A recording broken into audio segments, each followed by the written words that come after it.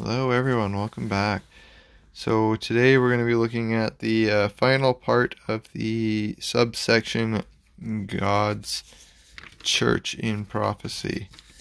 And upon wrapping up that, the next section we'll be tackling will be the Book of Revelation's Divine Authority, which is a shorter one. And so I do encourage you all to hit the little like, share, and subscribe button if you're on YouTube. Follow if you're on any of the podcast channels. And definitely do share, as it's really important to get these messages out to people right now. So this one starts off with works and faithfulness evaluated. Each congregation exhibits its own set of characteristics, but within these 7 assemblies are common virtues and problems that Christians in all generations should either emulate or avoid. These messages make it clear that some congregations and individual members of the church were developing serious spiritual deficiencies, some even allowing Satan to lead them away from their calling. Christ clearly distinguishes the spiritual works of those acceptable to him from the works of those flirting with the depths of Satan. Revelations 2:24. He begins with the congregation in the city of Ephesus. I know your works, your labor, your patience. Verse 2. In the following verses, Jesus evaluates the works and faithfulness of each congregation. He compliments the members for their strengths. But he also uses expressions like, nevertheless, I have this against you. Verses 4, 14, and 20. He tempers his praise with words of warning. He is particularly complimentary towards those who have persevered and have patience and have labored for my name's sake and have not become weary, in verse 3. He makes the point, the churches shall know that I am he who searches the minds and the hearts, and I will give to each one of you according to your works. Verse 23. He appreciates those who cannot bear those who are evil, and have tested those who say they are apostles and are not, and have found them liars. Verse 2.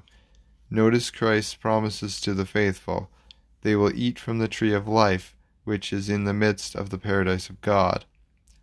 They will not be hurt by the second death.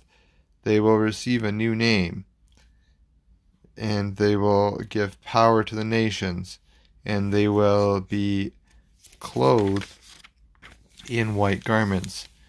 They will be pillars in the temple of my God, and they will sit with me on my throne, as I have overcome and sat down with my Father on his throne.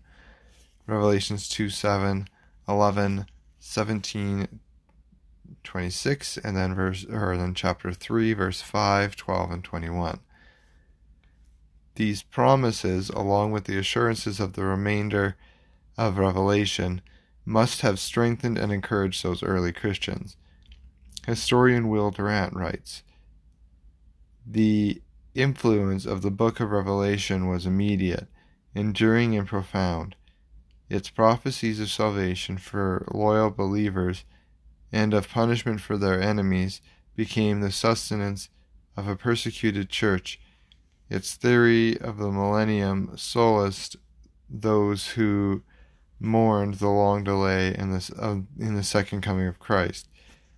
Its vivid images and brilliant phrases entered into both the popular and the literary speech of Christendom, and that can be found in the Story of Civilization Part 3, Caesar and Christ. The church's battle with Satan. But there is an ominous side to Christ's evaluation of his church. He refers to the active influence of Satan in drawing church members back into the idolatrous and sinful society from which they had just escaped.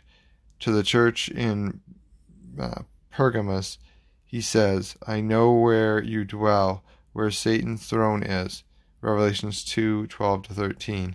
He also reveals that some in Thyatira have strayed into the depths of Satan in verse 24. False teachers posed another problem. The congregation in Thyatira is censored for allowing that woman Jezebel, who calls herself a prophetess, to teach and seduce my servants to commit sexual immorality and eat things sacrificed to idols. Verse 20. The congregation in Ephesus is also accosted by those who say they are apostles and are not, but are liars. Verse 2. The Smyrna congregation experiences problems from those who say they are Jews and are not, but are a synagogue of Satan. Verse 9. And Pergamos has those who hold the doctrine of Balaam, who taught Balak to put a stumbling block before the children of Israel, to eat things sacrificed to idols, and to commit sexual immorality. He adds, thus you also have those who hold the doctrine of the Nicolaitans, which thing I hate. Verse 14 and 15. To the congregation of Sardis Christ says, I know your works, that you have a name, that you are alive, but you are dead. Revelations 3:1. The description is of people who are Christians in name only. Yet he adds, you have a few names, even in Sardis, who have not defiled their garments, and they shall walk with me in white, for they are worthy. Verse 4. Those in Philadelphia have little strength, but they at least remain faithful. Verse 8. But the Laodicean, sorry, I struggle with a lot of these names, congregation is described as lukewarm, neither hot nor cold. Verse 16. Christ tells the Laodiceans, you say, I am rich, you become wealthy and have need of nothing, and do not know that you are wretched, miserable, poor, blind, and naked. Verse 17. These many references and warnings tell us, both from external sources and from within the Church of God itself, that a corrupted form of Christianity was developing through the influence of the devil and those he managed to deceive. Peter had warned of this dangerous development some years earlier when he wrote, but there were also false prophets among the people of ancient Israel, even as there will be false teachers among you, who will secretly bring in destructive heresies, even denying the Lord who bought them, and bring on themselves swift destruction. And many will follow their destructive ways, because of whom the way of truth will be blasphemed. 2 Peter 2:1-2. Satan masterminded and manipulated an apostate religion that began to masquerade as Christianity as far back as the days of the apostles. The messages to the 7 congregations in Asia Minor also seem to imply that this counterfeit Christianity would be one of Satan's main instruments of deception across the centuries until the end of time. Warnings of a false Christianity. The idea of an apostate religion masquerading as Christianity may sound shocking, but Jesus himself told his disciples this would happen, and when they asked him, and what will be the sign of your coming and the end of the age? Matthew 24:3. He stated the religious impostors would come in his name. Take heed that no man deceive you, he warned. For many shall come in my name, saying, I am Christ, and shall deceive many. Verses 4 and 5. That's found in the King James Version.